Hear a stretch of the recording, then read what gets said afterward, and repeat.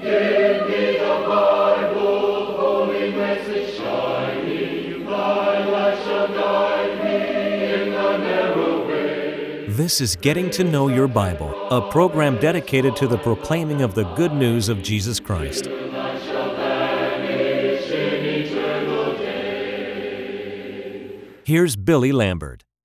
It is a genuine pleasure to be with you today on Getting to Know Your Bible. And I appreciate those of you who may be watching today for the very first time. Thank you. Thank you from the bottom of my heart for tuning in to watch Getting to Know Your Bible. We appreciate those who watch every time we're on the air. Now today we're going to be speaking on the theme, Delivering Men from Prison. Delivering Men from Prison. I hope that you'll stay tuned. On Getting to Know Your Bible, we offer a free Bible correspondence course. I emphasize this course is free. We want you to avail yourself of the opportunity to know more about it, and we want you to know how to receive it. So we're going to pause for just a moment. To help you in your study of the Bible, we want to send you this Bible correspondence course. This course is non-denominational. It's based on the Bible. It's conducted by mail, and it's free. To receive this course, write to Getting to Know Your Bible, P.O. Box 314, Summerdale, Alabama 36580, or call toll-free 1-877-711-5214. No storm can hide that radiance peaceful beaming, since Jesus came to seek and save the lost. Give me the Bible. I'm going to be reading today from Isaiah, the 61st chapter, and I'm going to read the first 3 verses. The Spirit of the Lord God is upon me, because the Lord has anointed me to preach good tidings to the poor. He has sent me to heal the brokenhearted, to proclaim liberty to the captives, and the opening of the prison to those who are bound, to proclaim the acceptable year of the Lord and the day of vengeance of our God, to comfort all who mourn, to console those who mourn in Zion, to give them beauty for ashes, the oil of joyful mourning, the garment of praise for the spirit of heaviness, that they may be called trees of righteousness, the planting of the Lord, that He may be glorified. This is a great prophecy from the Old Testament about the Lord Jesus Christ. And this is a prophecy that is a description of the ministry of Christ. The one thing in this description of the ministry of Jesus that I want us to notice is where the prophet says that He was sent to proclaim the opening of the prison to those that are bound. You know, there are men that are in the prison of sin. And Jesus Christ came into this world to deliver men from the prison of sin. But there are some self-made prisons from which men need deliverance. I read many years ago about a man who had been in a dungeon for about 20 years. Every day the jailer would come and pull the door open, put the man's food on the floor. The man would eat the food, and then he would consign himself to the fact that he was going to be in prison until he died. But one day he happened to walk up to that prison door and he pushed on it. And to his amazement, the door opened and he could look out into the sunshine and see on the outside. You see, the door had been opened all along. All he had to do was to push it open. There are men and women that are in self-made prisons, and they need to be released from captivity. And I want us to think about some of those prisons from which men and women need to be delivered today. There are some living in the prison of fear. And this is much a prison as if you were put into jail somewhere, because it confines you and it keeps you from accomplishing all that you need to accomplish in life. There's so many things people fear. Sometimes people fear failure. They're afraid to try anything because they're afraid they may fail. Some fear death. Some fear rejection. They don't want anyone to reject them, and so they don't do anything. Some fear getting older. Some people fear other people. You know, Solomon said the fear of man brings a snare, but whoever put his trust in the Lord will be saved.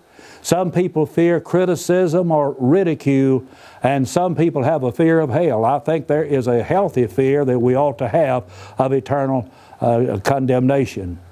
But folks, fear can paralyze you. If you live in fear all of the time, it can keep you from accepting challenges in life.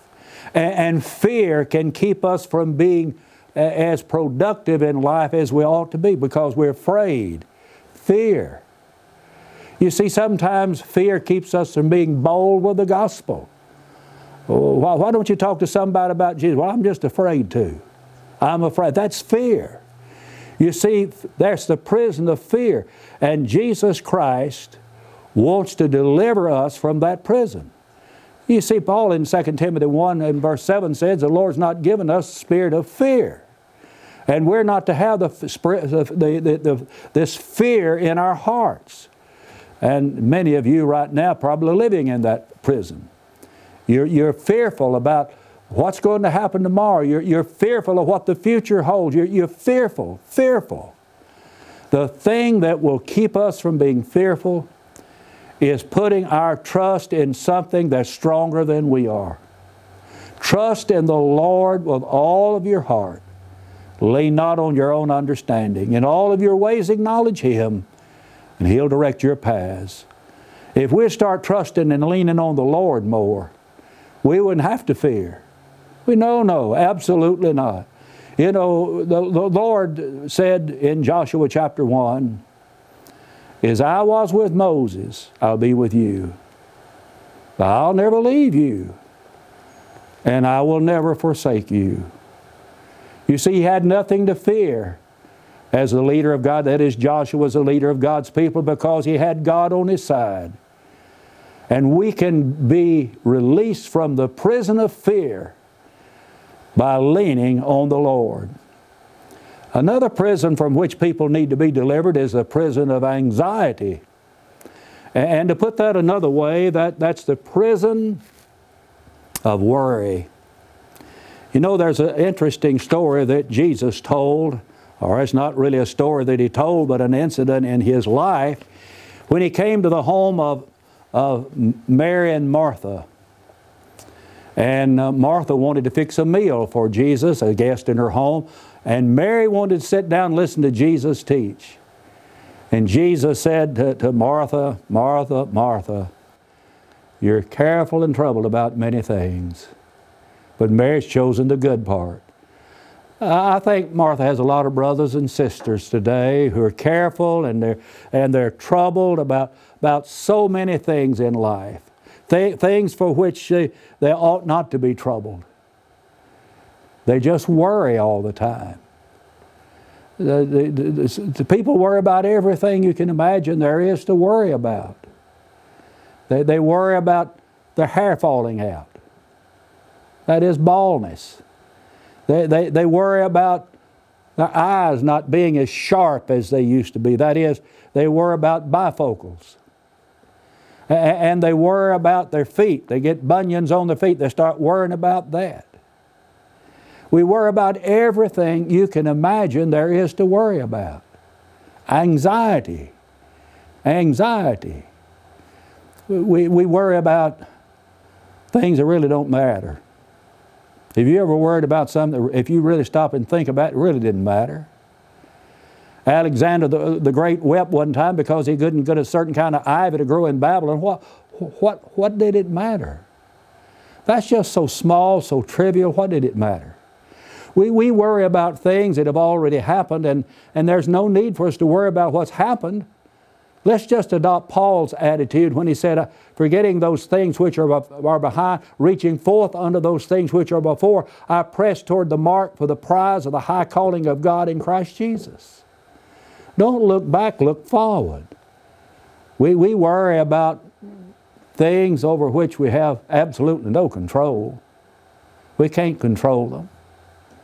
We worry about things that are going on in our lives right now, present entanglements. What we need to do is just be like Hezekiah in the Old Testament when he was told to set his house in order because he was going to die and not live. So he started praying to the Lord, and the Lord heard his prayer, lengthened his life by 15 years.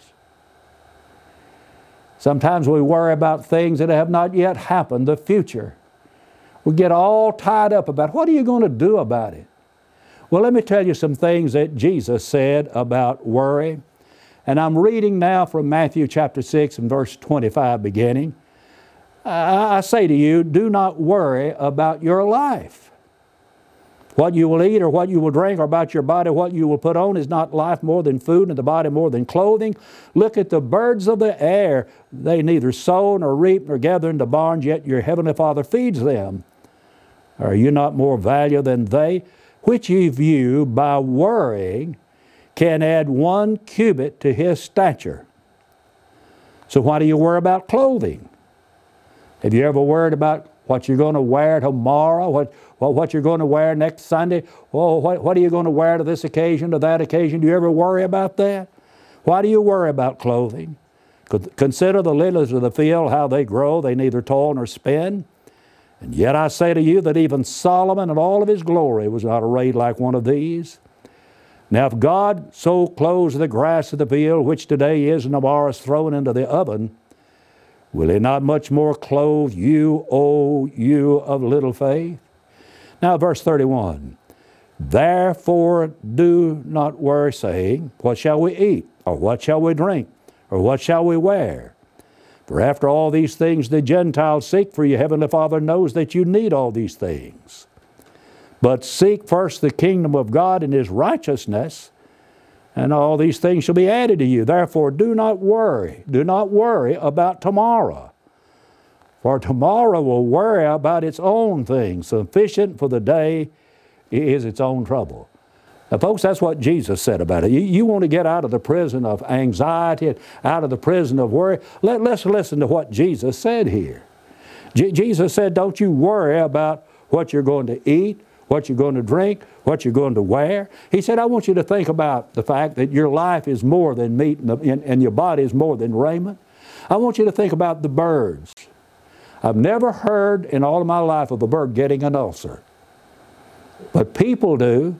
They worry themselves sick because God takes care of the birds. He feeds the birds. And if He feeds the birds, don't you think God will take care of you? He says, aren't you of more value than the birds? And He says, now, why do you worry about your stature? Because by worrying, you're not going to change your stature. And He said, why worry about your clothing?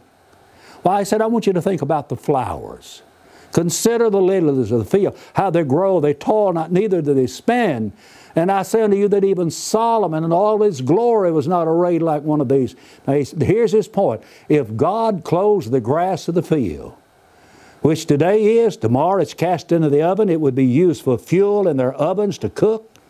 He said, here it is blooming today, tomorrow it's cast in the oven. Will He not much more clothe you, O you of little faith? Jesus is saying, don't you worry about anything.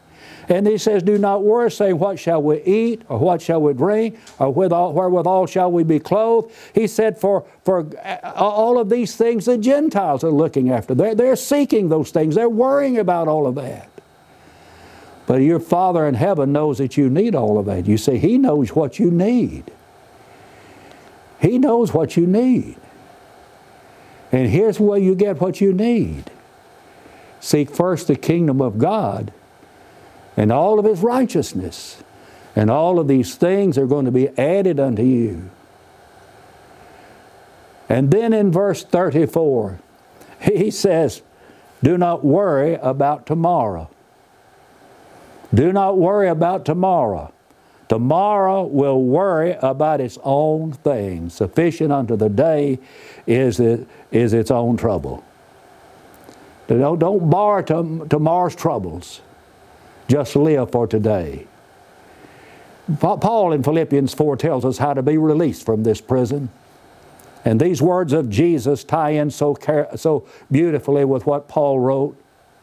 Be careful for nothing, but in everything by prayer and supplication with thanksgiving, let your requests be made known unto God. And the peace of God that passes all understanding shall keep your hearts, and He will keep your minds in Christ Jesus. Worry about nothing. Paul said, pray about everything. And if we would come to the Lord in prayer with all of the problems that we have and all the anxieties of our heart, says we're going to be able to come before the throne of grace to get help in time of need, Hebrews 4:16. And then we're going to have a peace that passes all understanding. And we'll be delivered from the prison of anxiety. There's another prison from which men and women need to be delivered, and that's the prison of depression. That's a real problem today.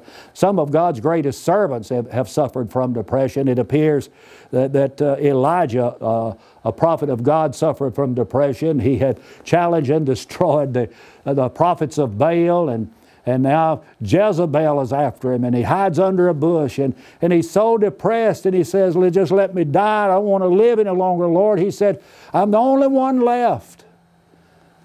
He isolated himself, and he felt so alone, so depressed. Wasn't long until the Lord let him know he wasn't the only one left. There are a lot of people who hadn't bowed the knee to Baal. And it wasn't long until he had Elijah back up and going again. It appears that Jeremiah became depressed, one of God's great servants. In the 20th chapter of Jeremiah, he got to the point, because the people wouldn't listen to him, he said, I think I'm just going to get out of the ministry. Now, that's not exactly the way that it reads. But he said, I thought I would stop. But the Word of God was like a fire burning in my heart. He could not. He just kept on keeping on, in spite of the fact that his message had been rejected. Now, you talk about a man who must have been depressed. That was Job.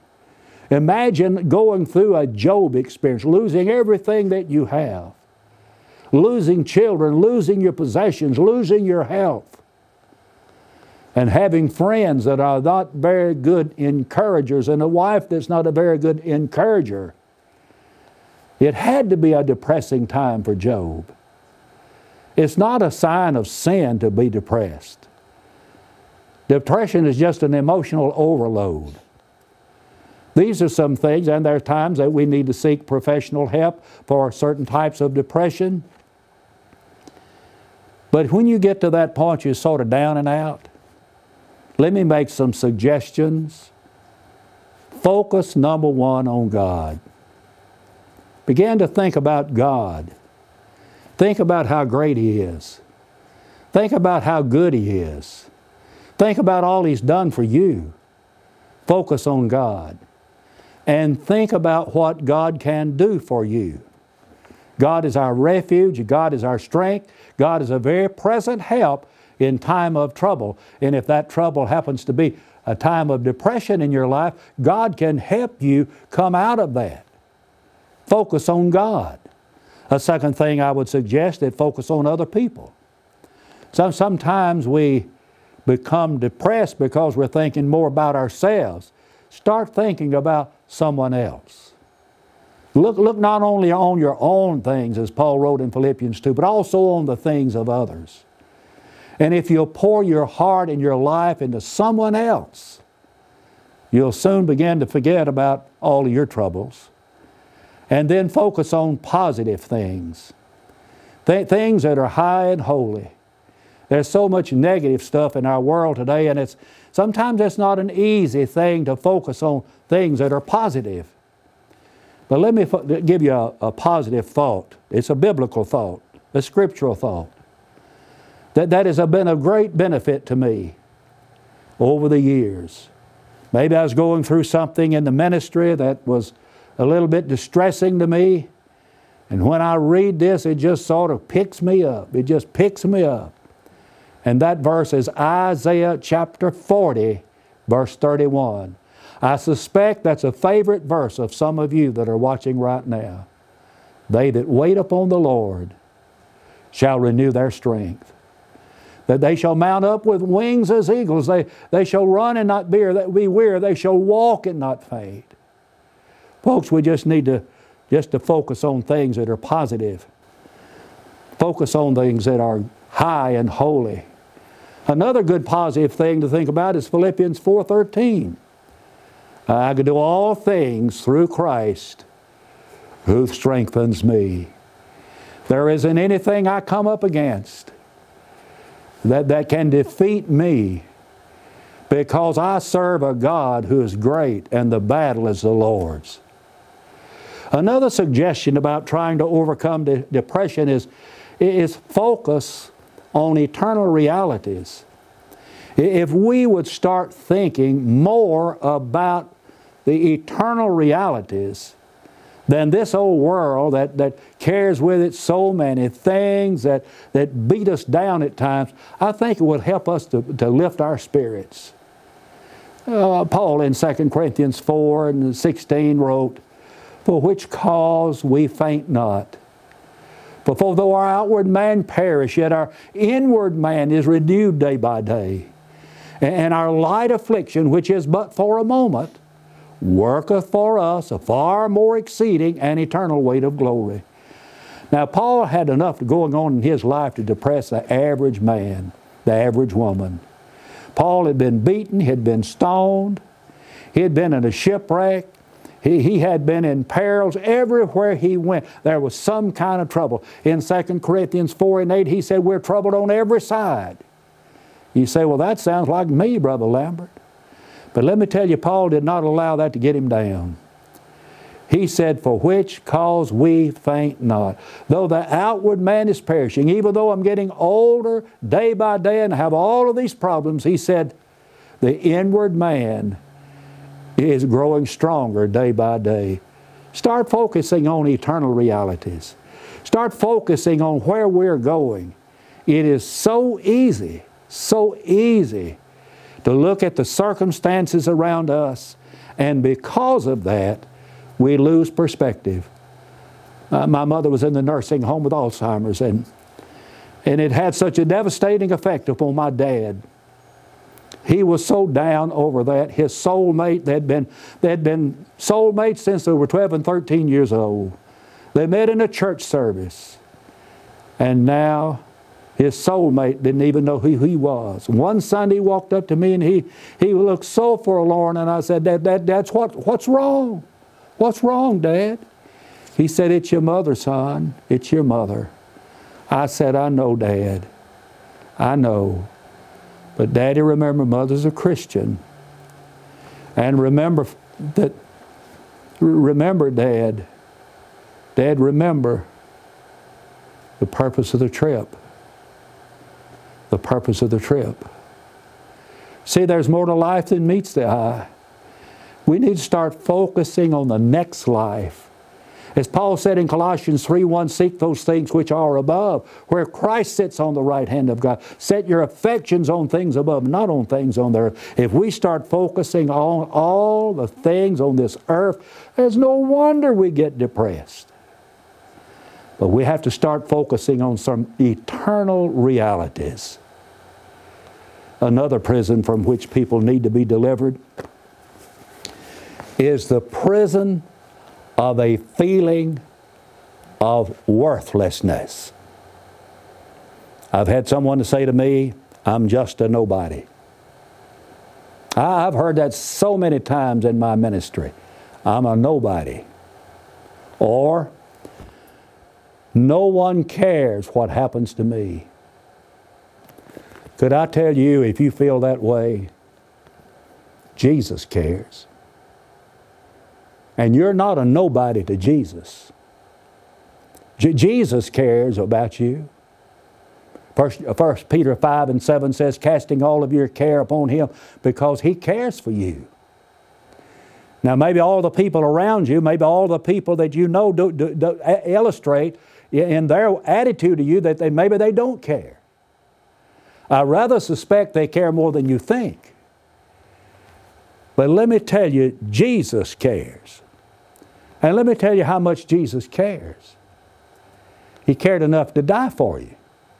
Have you ever thought about that? You say nobody cared. Jesus cared enough for you that He died just for you. Paul wrote in Galatians 2:20, I'm crucified with Christ. Nevertheless I live, yet not I, but Christ that liveth in me. And the life which I now live in the flesh, I live by the faith of the Son of God, who loved me, gave Himself for me. Now you take that verse and put your name where Paul said me. Put your name there. He loved you. He gave Himself for you. That's how much Jesus cares. And Jesus cared enough that He gave us an opportunity to be saved from our sins. Jesus Christ came into this world to be our Savior. That's the reason Jesus died for us, to save us from our sins. That's how much He cared. And Jesus gives us the opportunity to be saved. He extends an invitation to us even. He says, come unto me, all you who labor and are heavy laden, regardless of what that burden might be. And if it's a feeling of worthlessness, I want you to know Jesus cares for you. He cares for you. He cares enough that He wants you to come and be His child, His follower, His servant, His disciple. Would you give your life to Him by believing on Him, repenting of your sins, confessing your faith in Him, and by being baptized into Him for the remission of your sins? Oh, we can be released from prison, and the Lord is the one who does it. I want to thank you for watching today, and in the closing moments, may I give you a personal invitation to visit the Church of Christ in your community. Till we meet again, may the Lord bless and keep you. We want to help you as much as possible in your search for a personal relationship with God.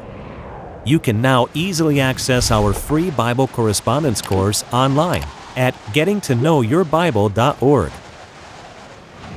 If there's any way we can help you grow closer to God, please email us at knowyourbible@golftel.com or call us anytime at 1-877-711-5214.